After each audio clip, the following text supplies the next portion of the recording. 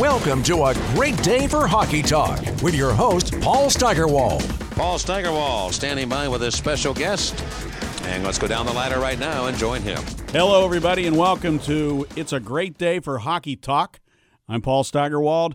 This is the first of many episodes of this podcast, but the first one is a really good one because we're talking to the man, Sidney Crosby, and we began by asking him about his summer. We all know that it was too long, but it was also very enjoyable. It was a good summer. Spent a lot of it at home as usual, but got away a bit too, which was nice. For the first time in probably a couple summers, I had a real vacation. So just got away from things a bit, but excited to be back. And it's a great feeling this time of year. The anticipation for the season to start, seeing all the guys, and just getting ready to start things up. You know, I saw you maybe a week after the season ended in the hallway up by the elevators at PPG Paints Arena, and you looked like you were still feeling the sting of the loss. You weren't happy. I think you said you weren't even watching the playoff games at that point. Did you end up watching them, or did you just stay away from it after that? I watched a bit of the conference final, and then after that, no, I didn't watch after that. It's tough, and I don't think I've ever enjoyed watching them, and fortunately we didn't have to a couple of years prior there, but it was a good reminder of how tough it is to win and how important, different situations are in series and turning points and things like that. And that's the playoffs, and looking back, we had our opportunities, we didn't get it done, and we've got to find a way to be better this year. You went on vacation. What was the first stop? I went to Europe, so I went to England, Spain, where else did I go? Germany, Switzerland, Austria. Wow. Yeah, I kind of bounced around. So that's the beauty about going over there is everything's pretty close, and rented a car and went from Germany to Switzerland to Austria pretty easily, all three countries. So it was great to get away and see a different part of the world. And I went to Davos, where they host the Spengler Cup, which is a pretty cool town. So to be able to see that. And I want to ask you about the Spengler Cup because you say that, and I know people who really are into hockey would know what that is, but there are a lot of people who might not know what the Spengler Cup is. Is it something that you were interested in even as a young guy in Canada?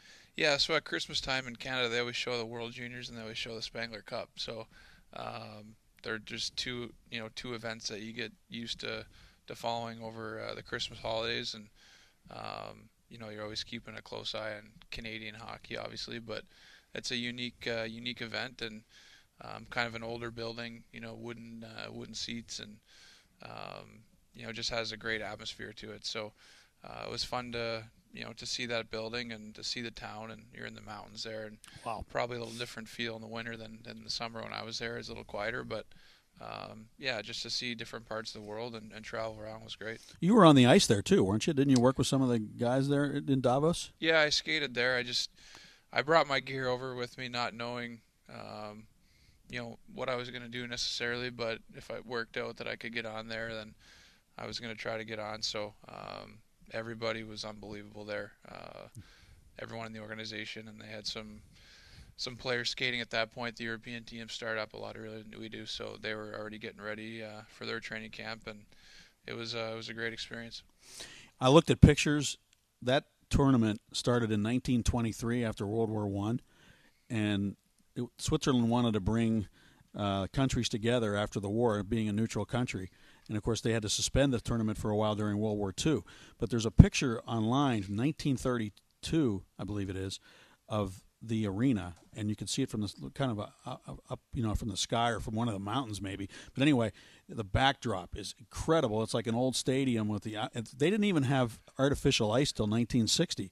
It is such a pure event, isn't it? It kind of seems like something. Could you see yourself wanting to play in it someday, like after you're finished with the NHL, maybe in your 40s or something, or 50s, I hope? Yeah, I mean the lockout, the most recent one was probably the closest I ever came, and I wasn't sure what was going to happen, and a couple times it looked like the season was going to start prior to Christmas, so I was skating here, getting ready, and I had been hurt for a while, so I wasn't sure about going to play other games before I knew for sure everything was good, so I came pretty close that year to playing it, but that's probably the closest I've come was that year of the lockout. But definitely, it's in the back of my mind. Is it really? If there's ever an opportunity, that'd be a pretty cool one to play in. And I know that talking to the people there with the team, their 100th anniversary is coming up.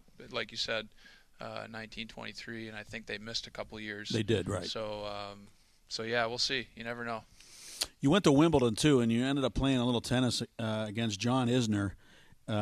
He's 6'10", and I know I saw some quotes already online that the ball was coming at you pretty quick. So I looked to see how hard his serve is. 157 miles an hour. That's unbelievable. Yeah, he can. Yeah, he's a big guy, and he can definitely get a lot on it. And did you get a racket on it? I asked him to give me a real serve. So I don't know if he gave me everything, but I did touch it, but I didn't return it. So you tipped it like you tip a puck, I guess. I got part of my racket on it a couple times, but just what an experience, that whole experience of seeing Wimbledon and getting a chance to meet him and Maria, and just seeing the whole setup there. You don't have to necessarily be a tennis fan to really appreciate Wimbledon and what it represents. So it was a really cool thing to be able to do. And you said afterwards that when you get an opportunity to meet people like that in other sports, that you'd like to take advantage of it. You met Maria Sharapova there as well, but any other people like that you can think of in your career that you've had a chance to meet, or people you would like to meet, that you haven't yet?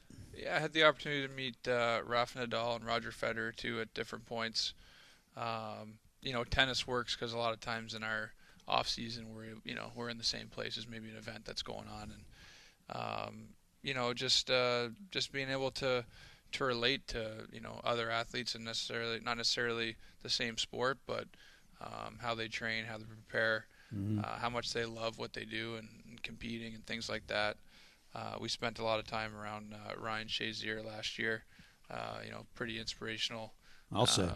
The attitude and the mindset that he has, and I think it's just a unique opportunity that we have, that athlete community in Pittsburgh being a sports town.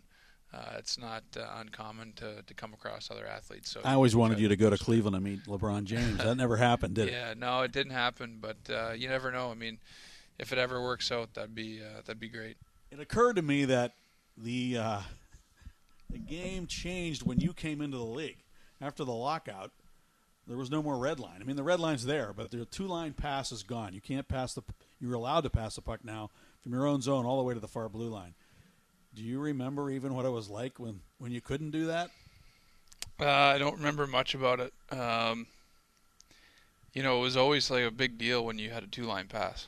Like, you're like, that's a mistake. It's like going offside. It's like, what are you doing? Like, get back, But it was kind of always either on the player receiving the pass or the guy making it to know, like, that's something you can't do, and teams would defend differently. You always heard about New Jersey playing the trap and really clogging up the neutral zone, and they were trying to avoid that and taking the red line away. But there wasn't a lot of talk about that as much as maybe just the rule changes in general, just the clutching and grabbing. I remember going from junior to my first year in the NHL was probably not a typical jump, because they had cracked down on so many of those things. It felt like I could move a lot more freely, than I could even in junior, even though the guys were younger and probably not as quick. It still was kind of a nice adjustment there coming into the NHL, and I think we averaged like 8 power plays a game, so that wasn't too bad either. That's changed though. I mean, coaches have figured out a way to kind of use the ice, or Ken Hitchcock uses the term manage the ice. Mm-hmm. I get the feeling that coaches have figured out a way to kind of use the red line without the red line being there, if you know what I mean. They always find ways, They watch enough video, but I think coaches are always going to have a big influence on the game and the way you prepare and things like that. And whatever the rules are, they're always going to find ways to adjust. But I think without it, it's just what we've gotten used to. It'd be interesting to see with it if there would be an adjustment period. Some people want to put it back in. Yeah, it's a good thought. I mean, it'd be interesting to see how things worked. I mean, there might be a few more I think there's a lot less passing now. It's more put the puck into areas, speed, which is good, but there's a lot less passing. And maybe with the red line back, you'd see a little bit more passing. But it's funny you say that, because what I remember is there was less passing then, too, because you couldn't make a play because it was so clogged up that you had to dump the puck in. So it was like the same thing. Yeah. But then you were dumping it from behind the red line as opposed to maybe dumping it softly behind the D like you do now. Do you know what I mean? Yeah, I mean, playing both in my memories, of playing with it is a lot different than what it is now. But I think I think you still prefer to play without it. But it'd be interesting just to, even if you were to do it for preseason or even inter-squad games, just throw it in there just to feel that as a player. It's been so long since you've done it.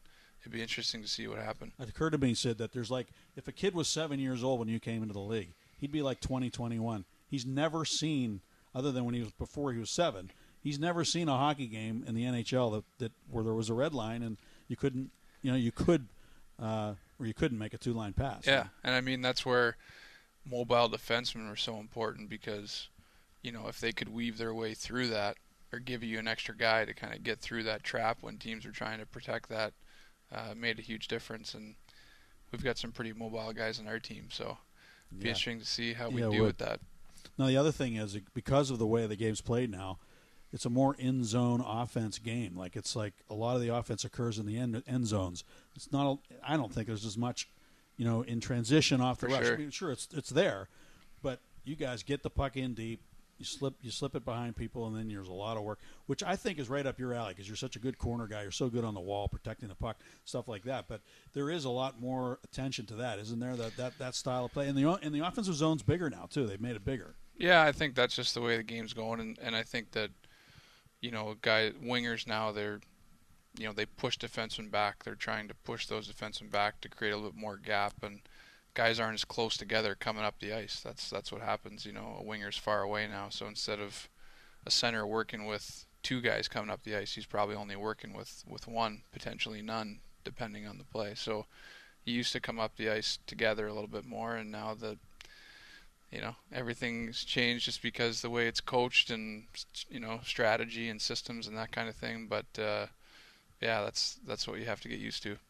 You actually played a little goal and ball hockey, and your dad was a goalie, but you think goalies are protected enough? What do you mean as far as driving the net? The league is trying to make it safer for them. And I'd say they're more protected than ever. I mean, is that a good thing? If I were to talk to my dad, he'd say that it was way harder to play when he played, because it was once they came out of the crease, it was pretty much fair game. He would say, that was kind of the trade-off when you wanted to be a goalie who played the puck or came out and be a part of it. You might have took. The difference is, though, imagine playing the game where the nets are embedded in the ice. For sure. Okay, so the goalies didn't have to deal with guys driving to the net maybe as much because they would get killed if they went into the cage, right? Yeah, I mean, I can't. I always laugh. I can't compare. Yeah. I don't. And they had less gear, right? So it's the argument. Okay, well, I had less gear, and they have bigger gear, and they're more protected. You and your dad have a lot of conversations like that. Yeah, time. Yeah, I mean, it's fun to hear his point of view, and playing in the '80s and the games were higher scoring, and there's just different mentalities, era to era, and rules and all that stuff. But he always says he had to make the save. He wasn't a blocker. He didn't have the big gear and all that stuff. So I don't think he'll ever change that argument. But I would say that more than anything is the biggest change in the game. Wouldn't you? The way goalies play. Yeah, I mean it's percentages, it's angles. They have systems they play now. Yeah, there's more of a book to playing goalie than maybe it used to be. It was more kind of a feel. Each goalie almost had their own type of style. I felt like you could kind of connect with however they played. They like to be, they challenged, they were aggressive, they were feisty, and then there was guys that are super athletic, and they kind of had their own identity, each guy. And there's a few like that now, but they're taught pretty similar, I think, across the board, with maybe a few things different here and there. It's true. Do you think I asked you about goalies, but they're safer for them. I feel like the game's gotten safer for players over the last few years. Like, guys are becoming more respectful of each other or something. Something changed right around the time of well, when you had your concussion, but also just when they started cracking down on those lateral hits, guys picking heads and things like that. Mm-hmm. I don't even see guys running people as much, like trying to blow people up as like even they were maybe 4 or 5 years ago. Yeah, I think there's always been respect there. I think it's just, clearly outlining, what's allowed and what's not, and enforcing it consistently, and everyone being aware of what that, what those lines are. And I think, you talk about hits to the head. I mean, that was just, as a player, you felt responsible. If you went in the middle of the ice and you got hit in the head, that was your fault, because you were in the middle of the ice. You're in a bad spot. You put yourself in that position, head down. That was accepted. That's just what we knew, But then, you see the injuries and you see the things that happen. And yeah, but there were things like a guy, like when I think of David Booth, he was just skating straight ahead.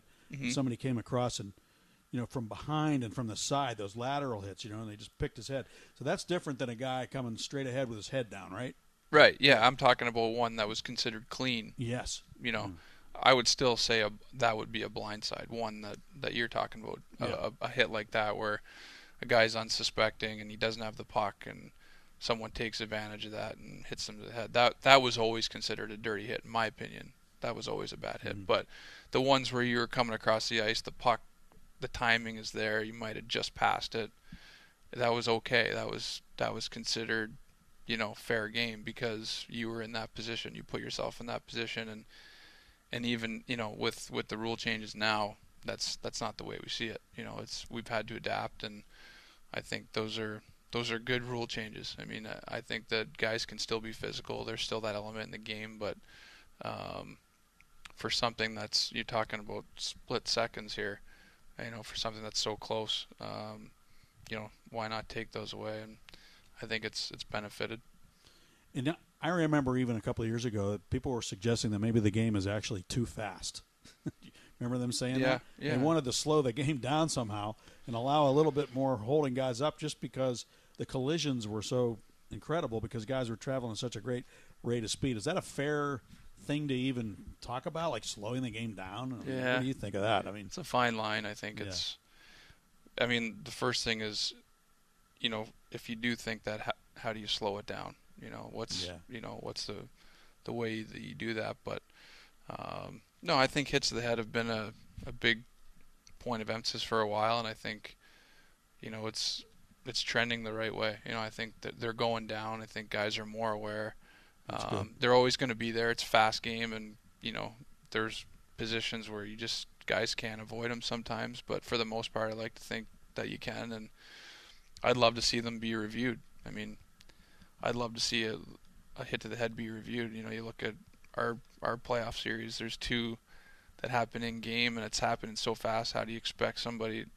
We can't tell on the bench. How's a ref going to be able to tell in real time whether there was a hit to the head there? So they're a huge impact. And Zach Aston-Reese, I mean, I didn't realize how severe that was until we found out later on in the summer. I mean, Tom Wilson hit him. You lose a player, he's out, and the player who makes the hit still, that's a big turning point in the game. So I mean, if that's if we're trying to take them out, I'd love for them to to be reviewed. That'd be something to really to make sure that we get them right. Speaking of turning points, I mean, when you look at the 2 years we won the Cup, some of those video reviews, they played a huge role in Tampa and one that stands out. But and then last year, if they give Horny the goal in Game 2 in Washington, I think the Penguins come back and win that game. You guys were on the comeback trail there, don't you think? Yeah, and I mean, you look at it in makes retrospect, you could say, there's still a lot of game to go, but I just know how games go. And that was a big moment, and it was kind of interesting because looking back on it, that was probably a key moment early in the playoffs for the Capitals.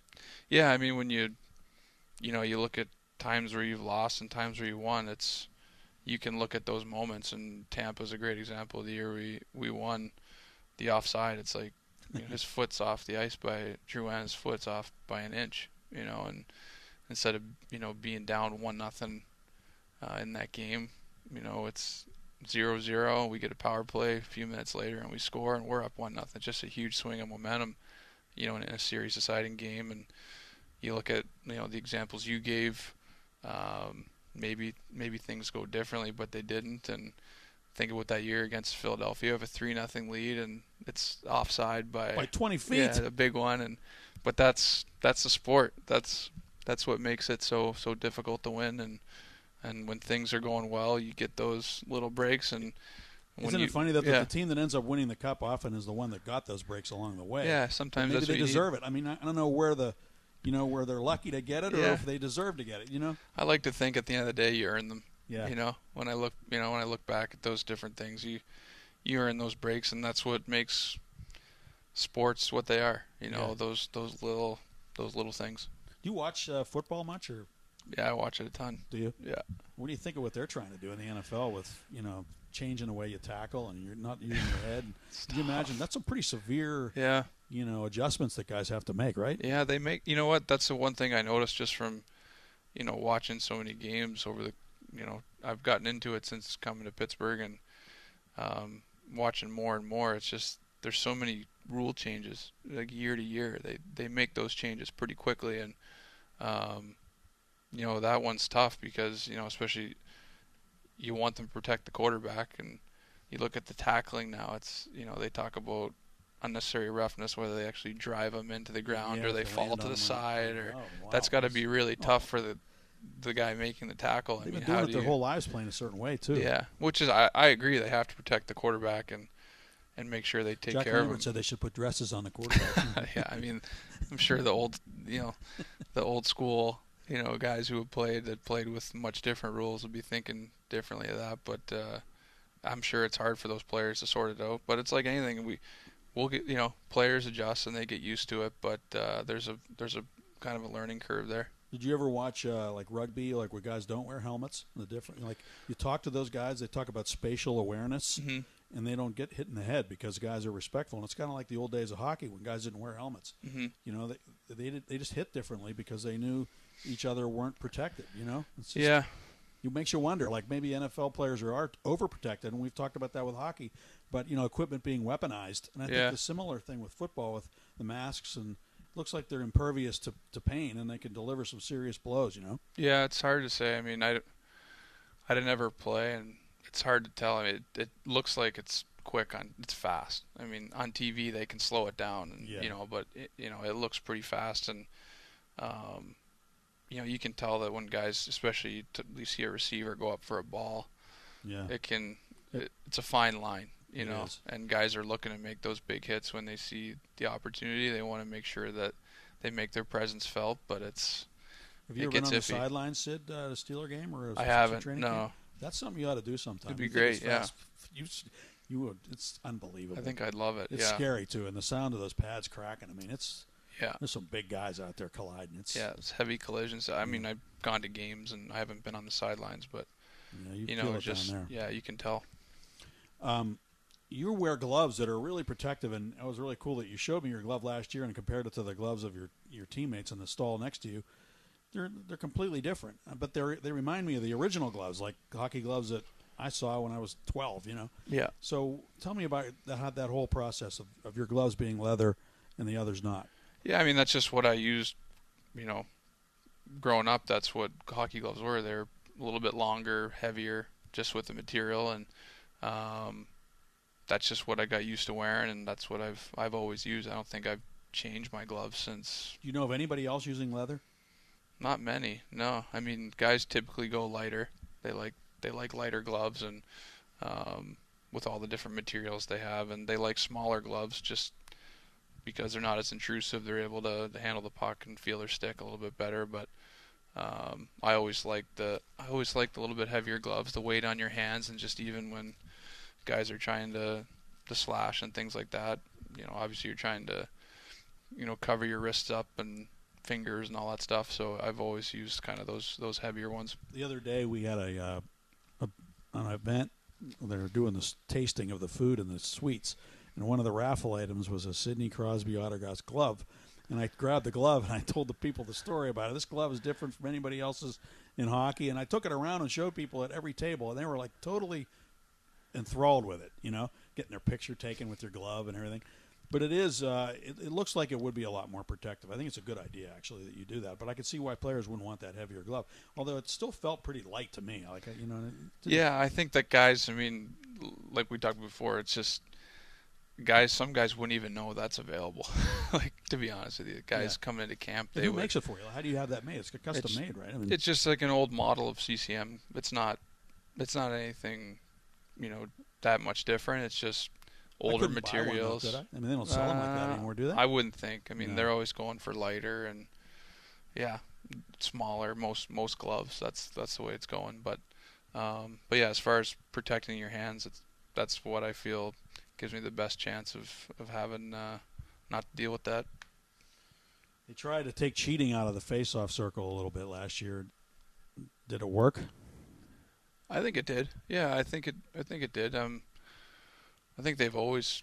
I mean, I don't think they've ever allowed guys to cheat. I think that it's just you're trying to win a face-off. I mean, nobody's going to go in there and be perfectly straight, but you can try to enforce it as best you can and give both centers the best opportunity to win the draw evenly. But I think they've tried to make sure they do that, and I think it was pretty consistent all the way through. And you saw a few penalties early on. Didn't really see much as the season went on as far as did players adjust or did they? I think they adjusted. I think they adjusted. I think there was probably met somewhere in the middle there. That's the best way I can describe it. I mean, they always say that the older players get away with stuff. Do you feel like an older player now that's allowed to get away with stuff? I think it was probably like that more when I first started, just because there was less rules. There was less scrutiny. Yeah, there was less rules, and I think that it's guys who have taken face-offs for 15 years have an advantage over a guy who's taken a face-off for a year.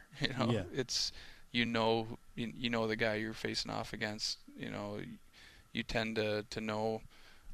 Even I'm sure linesmen have little subtle differences in how they drop the puck and whether they're a little quicker or they like to line guys up a little bit more. There's just always little subtle differences, and a guy that's played 15 years would know that more than somebody who's only taken faceoffs for a year. Do you think you're hard to play with?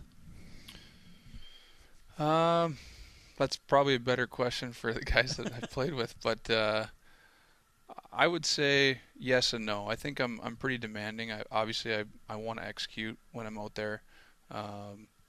I think that's important to me if there's opportunities or just fundamental things. I feel like those are important to me, like those little details of where you are on the ice and being able to depend on your line mate. I think things happen quick out there. You need to know that if you expect a guy to be supporting you in a certain position, I think that's important that you have that you can depend on each other as a line out there, because things do happen quick. And but I think on the flip side, I like to think I'm predictable for line mates for the most part. I like to think that hopefully they know that if they bobble a puck or if there's kind of a broken play, that they know that as a centerman I'm going to be there to support them in areas that give them a best chance for me to support them or get open and get the puck. So I would say yes and no. Probably more demanding than anything, I think, is probably the toughest part, and that's that's something that you could probably ask guys who would play with me, but I'm sure they'd be quick to say that. Well, I'm sure they like playing with you though. But I do remember Mike Sullivan telling me when he first got here in 2016, he was telling me that he said to you he wanted the animated Sidney Crosby on the bench. He felt like, I don't know if you remember that, but he felt like he wanted to see you get more engaged the way you had been, and for some reason he had seen you not doing that as much or whatever. I thought it was an interesting observation. Do you remember him telling you that? Yeah. And what your feeling was about that at the time? Yeah, I mean, I completely agreed with him. I mean, I love the game. I'm passionate about it, and I think in a way you express yourself out there. I mean, that's how, as a hockey player, you do. I mean, I think naturally I'm competitive and I work hard to try to be at my best. And when I expect that of myself, hopefully I can expect that of others and push other guys too. I mean, and I think that's healthy. I I mean, there can be a point where it's unhealthy, and it's finding that line. But I think you have to push each other to a certain point, and I think for myself, I try to push myself to make sure I execute plays and that I prepare and all those things, and that's what comes out when you're fired up and when you're into it, you're engaged. That's why, and I think that's something he recognized right away, and he was obviously following when he was coaching Wilkes-Barre, still watching games and things like that. And I had played against teams that he had coached, and that was an observation that he made, that he felt like I was a little bit more engaged in maybe previous years, and I agreed. I felt like that was an area that's a difference maker for me when I'm into games and engaged. Then I feel like my overall game is better. You're sitting here with your skates on right now. If folks could see us, we're in a conference room doing this. It's actually in Mike Sullivan's office, and you're wearing your skates and your legs have ice on them. But what's the deal with the skates? You were wearing them the other day when we talked as well. Yeah, I don't get new skates very often, so I try to break them in as quickly as possible. So whenever practice is over and trying to break them in, I just put them on and wear them around, and just try to get them on as much as possible. Some guys are able to switch over to new skates a lot easier, and I haven't really found out how to do that yet. So I usually try to wear them as much as I can and make that a little bit easier. Okay, I just don't want to jump around too much, but I want to go back to what we were talking about. You're talking about your line mates. The stories are legendary about the cup teams that Mario played on, and those guys. They used to get on each other constantly. There was, it was crazy. But they didn't have microphones on them in those days like they do today. I mean, but they didn't have iPads in those days on the bench. Are you finding that the use of that helps you convey to your line mates, hey, I was here, I'd like to try this? What do you use that for? I can see you sometimes conversing with your line mate about it while you're looking at it. Mm-hmm. No, I think the iPads are good. I think they're good and bad. I think sometimes you can look at it too much too. I mean, the game isn't static. I mean, it's free flowing, and you have structure and strategy and all that. But at the same time, it's just things happen out there. Sometimes there's no explanation, But I think other times it's good to kind of move by something too. If you thought it was a certain way, or you thought it developed, a certain way, then I think you look back, you say, okay, I could have done that, and then you move by it. And sometimes it's just good to get it off your mind, and if you're unsure, and you're going to make mistakes out there, but definitely if you're trying to use it as a tool to go over something that, instead of spending a period mulling over it and then waiting till the second period, if you're with your line mates, you see something quick, that's something that could show up again another 10 minutes later in the game, and you're on it a little quicker and you're able to adjust. So I think special teams, it's very valuable, when you're talking about the iPads, but in game it's more just to kind of ease your mind if there's something that you saw that you weren't sure about, and everything happens so quick. It's nice to see it, nice to see it on there. When you go home after a game, do you ever watch the replays? You've never watched the entire game? Never. No. Do you watch your shifts on the phone? I don't really. I don't need to watch anything. I mean, it's all in your head. Yeah, huh? I usually remember almost. You're like a golfer. Remembers every. Yeah, it's shot. no exactly. Golfer remembers, a hole at this course. Yeah. Well, they go. If you ever go to a press conference after a tournament, the golfer will tell you every single shot he made, what club it was, where situation, and batters remember every pitch. Yeah, exactly. I mean, it's very similar in that way, where everything. If we were to bring it up, I could talk to you about it, but there's little things that stick out when you think about a game, and especially based on your position. If you're a center and you're breaking out, you remember the one or two that didn't really feel good or didn't go right or you didn't execute, just because they didn't go right, But the other ones that, they're regular and they seem normal and consistent, then they don't really stick out. But that's, you just kind of identify with that. Don't you think, Sid, that with the emphasis on mobile defensemen now, guys getting back for pucks, you look at the guy the Penguins just drafted, Kalen Addison. You look at Will Butcher, who was signed by the Devils. these guys are quick, mobile, not real big, and I'm wondering if you feel like there's less physicality around the net as a result of that. Do you feel a little safer down there than maybe you did 5 or 6 years ago when Dion Phaneuf was hanging all over you? And it just seems like that's kind of going by the boards, those big, mean guys, you know? Yeah, I think there was more guys who, you know, that was more of an important aspect of the game. You know, that was something teams were looking for more than maybe they were looking for it now. You know, they may, you know, prioritize a mobile defenseman more than somebody who's better at clearing the front of the net. That's just how they may look at it. And I don't know that for sure. I think every team's different. They all have their own identity. But that's, if you were to look at every team, that would be probably, you know, an observation. You'd see just the fact that, you know, there's not as many bigger guys as maybe there were before. And there's more of an emphasis on skating. And there's more of an emphasis on getting the puck out of your end quicker. And that seems to be the trade-off for, you know, somebody who's going to, you know, necessarily clear the front of the net. And you've heard a lot of tales about the way it used to be, right? In front of the net. Like, yeah, I mean, I remember looking at lineups and seeing 2 or 3 guys that you're like, okay, if I'm going to go to the, you know, front of the net, I've got to know that this guy's on the ice or that guy's on the ice. And yeah, you just knew that from looking at every lineup. It was a trend. It was like, okay, who's, you know, the 2 or 3 guys on this team that you've got to be careful of, or the 2 or 3 guys on that team. And it's probably not the same, you know. It's not the same now as far as that's concerned. Does that make you change the way you approach things, knowing that you might have a physical edge on somebody, or just, you know, being not being as vulnerable there to go to the front of the net and hang out or whatever, you know?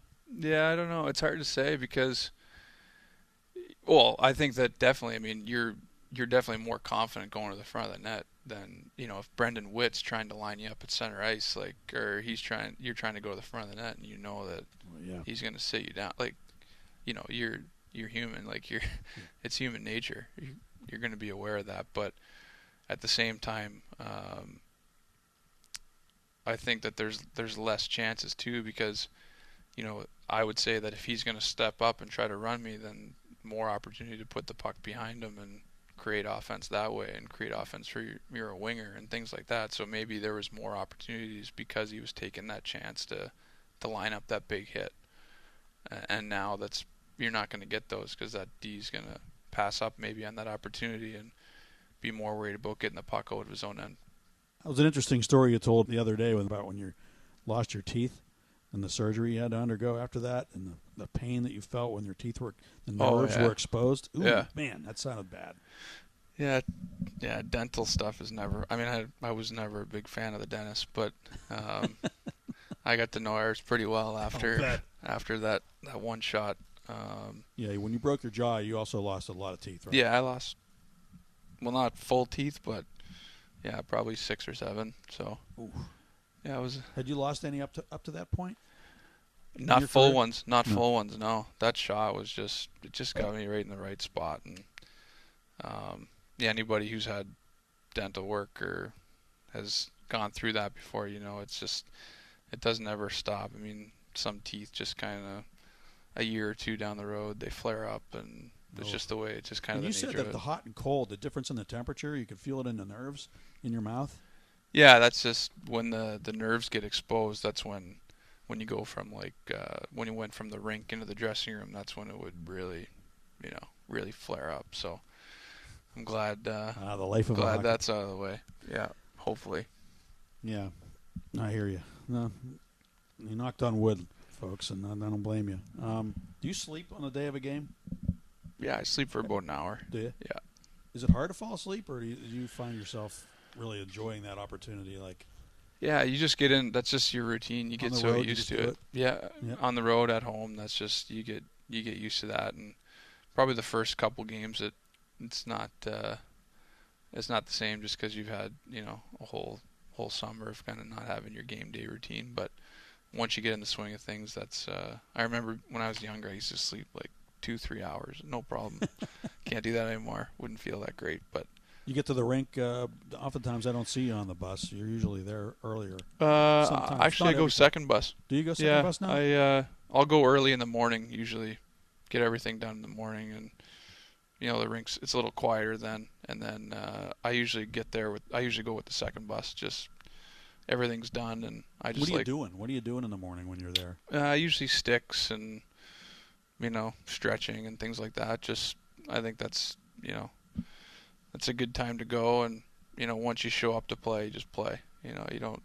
Do you like the morning skates? Because a lot of guys think that they should eliminate them. John Tortorella's eliminated them. Do you like going to the rink in the morning? Like going to the rink. I don't necessarily need to skate as much. I think when I was younger, I liked to skate a little bit more, and that's always.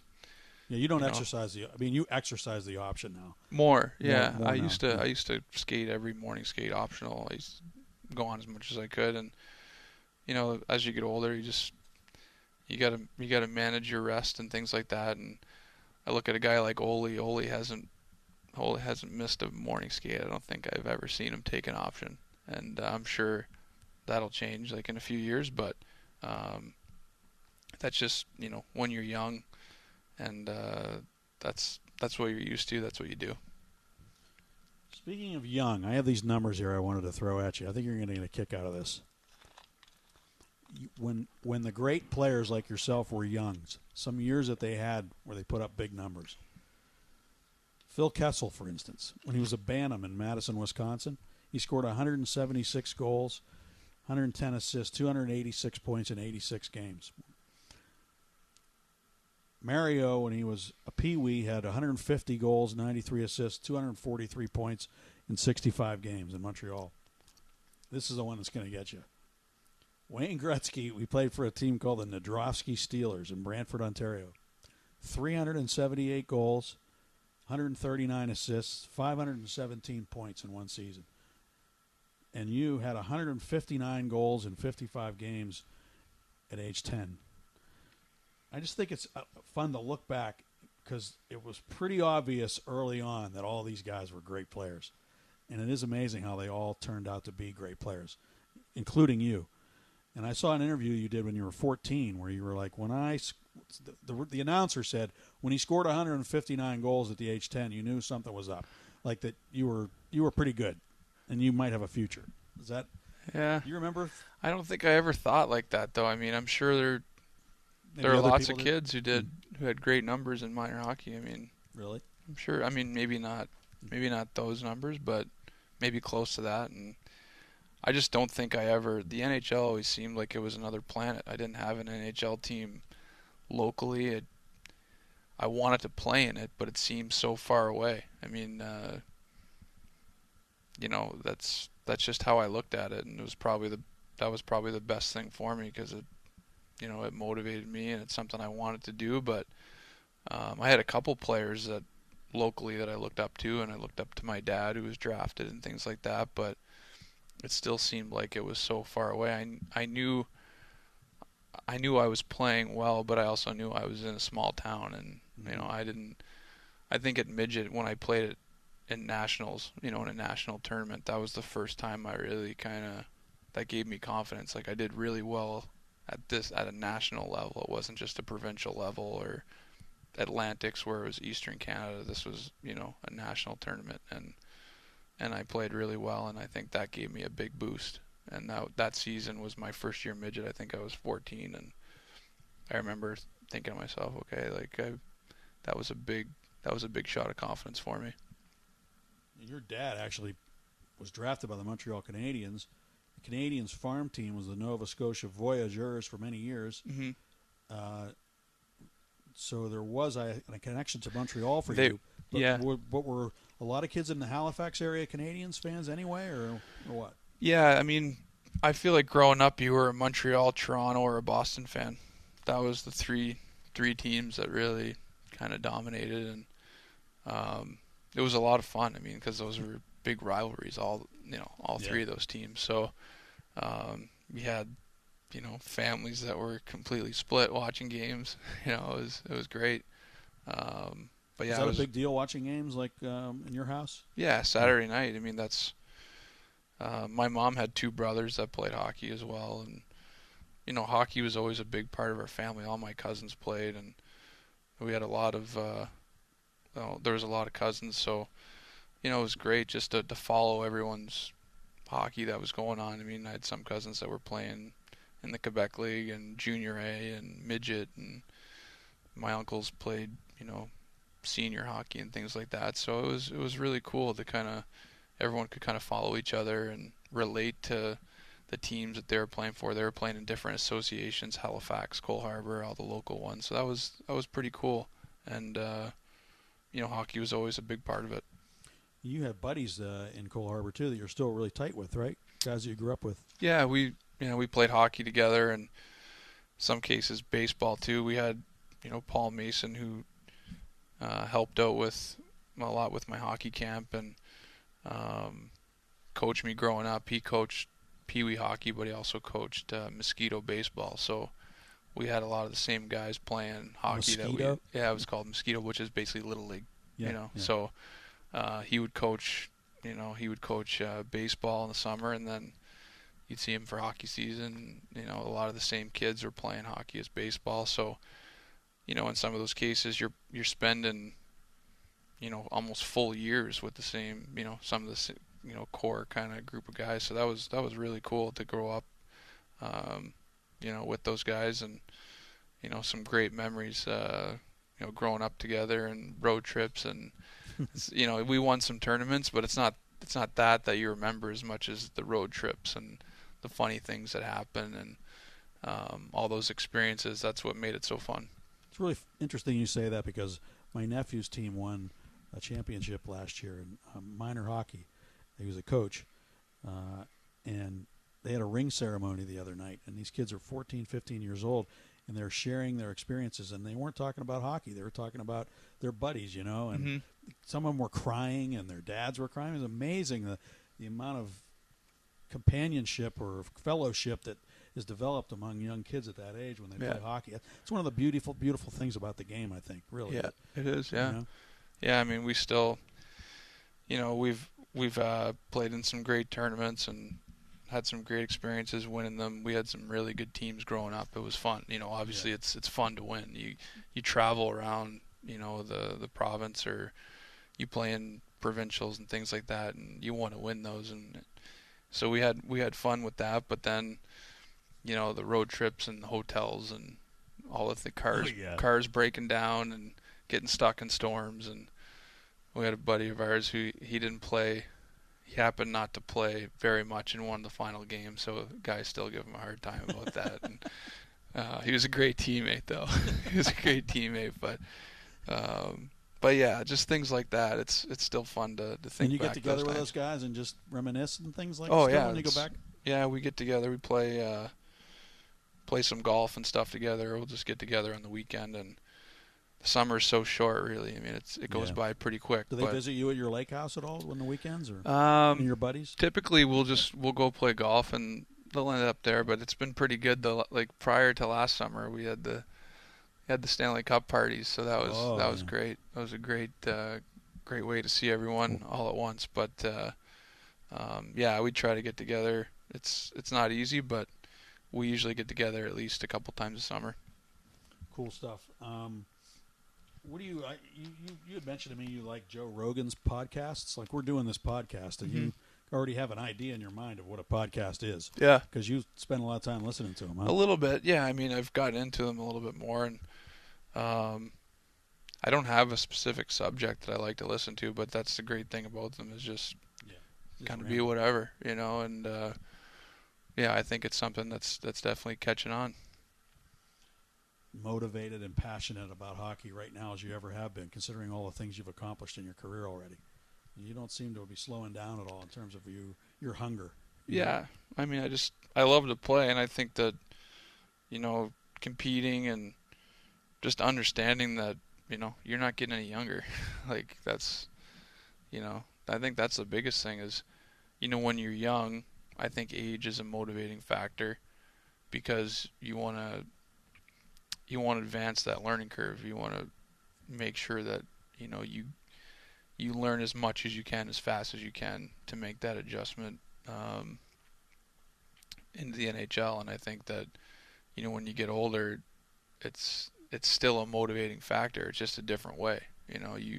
You know that as you get older, you're supposed to slow down. You're supposed to be not as good, but you can control that to a certain extent, and I'm trying my best to to be as good as I can, for as long as I can, and hopefully give myself the best chance to play as long as possible. So I think part of the motivation is to be at your best, but also part of it is to know that if you take care of yourself and train hard, then maybe that's an extra couple of years you get to enjoy the game for.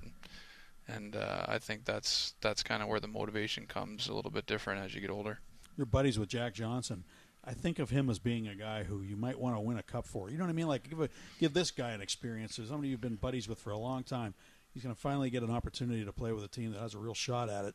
Wouldn't it be nice to see him lifting that cup at the end of the year? Yeah, I mean, there's always – I think you look at your team and your team's makeup and things like that every year, and there's always examples of that. Guys like Jack who've played a while and would really appreciate the opportunity, and I think everyone, there's always motivation. Everyone has their own motivating factors, of why they want to win and things like that. But I think for somebody who's played, a longer amount of time, there's probably a greater appreciation there. You think a guy like Ron Hainsey, and he hadn't even played in the playoffs, really. I think maybe once, or was it at all? I don't even know. Yeah, it was not at all. So guys like that, guys like that. I mean, you're so to be a part of that. It just that's what makes it so special, and it'd be great.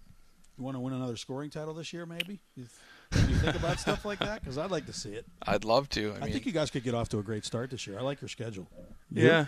I mean, it's all with what you do with it, right? I mean, I think the fact that we don't play 19 back-to-backs gives us an advantage. I mean, that's you had a bunch of them early too. Yeah, that's the second game on the road. It was tough. I think that's especially coming off 2 long years, playing deep. That's something that was a challenge, and to know that we'll be a little bit more rested, we should use that to our advantage, but doesn't guarantee any more points. You got to do something with it, and but yeah, as far as winning a scoring race, that would be great. I mean, I try not to think back to some of those ones that I felt like I had an opportunity and they just didn't work out. So you never know what can happen over the course of the season. I don't like to bring up a bad subject, but you were on a pace for about 140 points in 2010-11. Yeah, 60 goals. I mean, that would have been an unbelievable season. Yeah, that was a good one. So that's what I mean. It's so many things can happen, and but yeah, it'd be great. Last thing, I wanted to tell you about this book. It's called The Puck Starts Here. Okay. Came out about maybe 10 years ago. I had a copy of it. I lent it to somebody. They never gave it back. I bought a new one yesterday on Amazon for $6. Okay. Do you know where hockey started? Windsor, Nova Scotia. That's right. Yeah. Birthplace of hockey. Right there. How far is Windsor, Nova Scotia from Cole Harbour? 45 minutes, an hour. Yeah, and it said that it mentioned Dartmouth in there as being a place. And Dartmouth is like Dormont is to Mount Lebanon. Right. Yeah. That's where Nathan McKinnon's from. We're from Cole Harbour, but Cole Harbour's in Dartmouth. So I get it. Okay. Yeah. So did you know that? I mean, did you know much about that? Oh yeah, is that a big deal up there? That's a really big deal. Yeah, I mean, people take a lot of pride in that, and there was always a little bit of back and forth between, I want to say Windsor, Ontario, whether they whether they started hockey, and I don't know what the argument was. I just know that was brought up before, but as far as we're concerned, it's Windsor, Nova Scotia. That's really cool. Yeah. And I don't think people really think of Nova Scotia as being, the hotbed of hockey in that regard, as being the birthplace. Yeah, I mean, I think they did one of the hockey days when they started Hockey Day in Canada. I think which is a great on show. CBC or on Rogers. Yeah.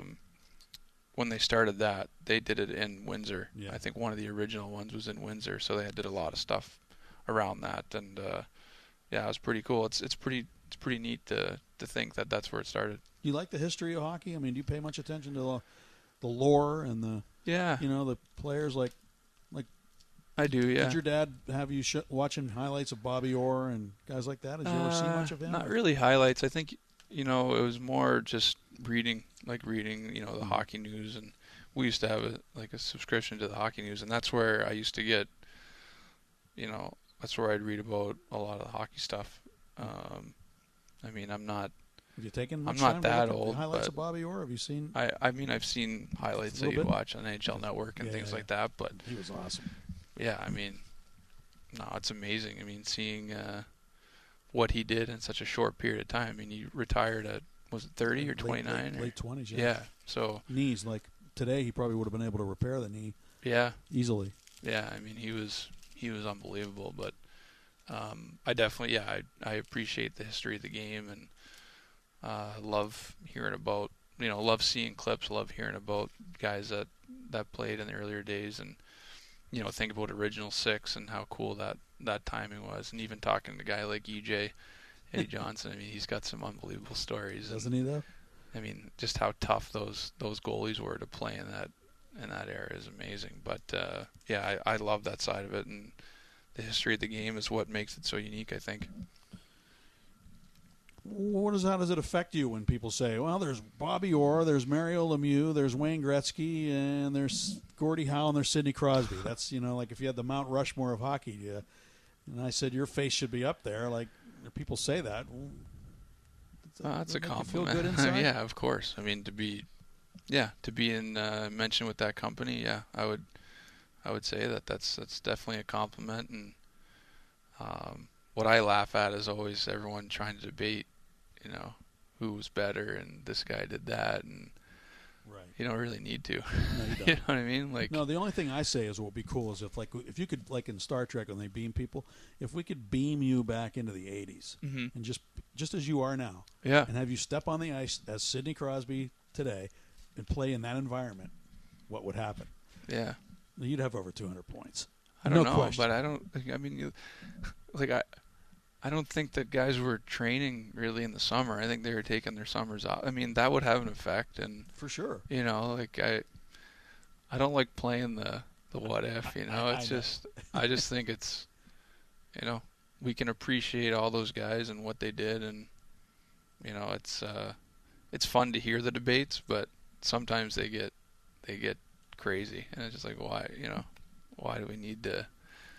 There doesn't need to be a right answer. It just can appreciate what those guys did, and kind of argue for, I guess, the era, not necessarily one and the other. Right.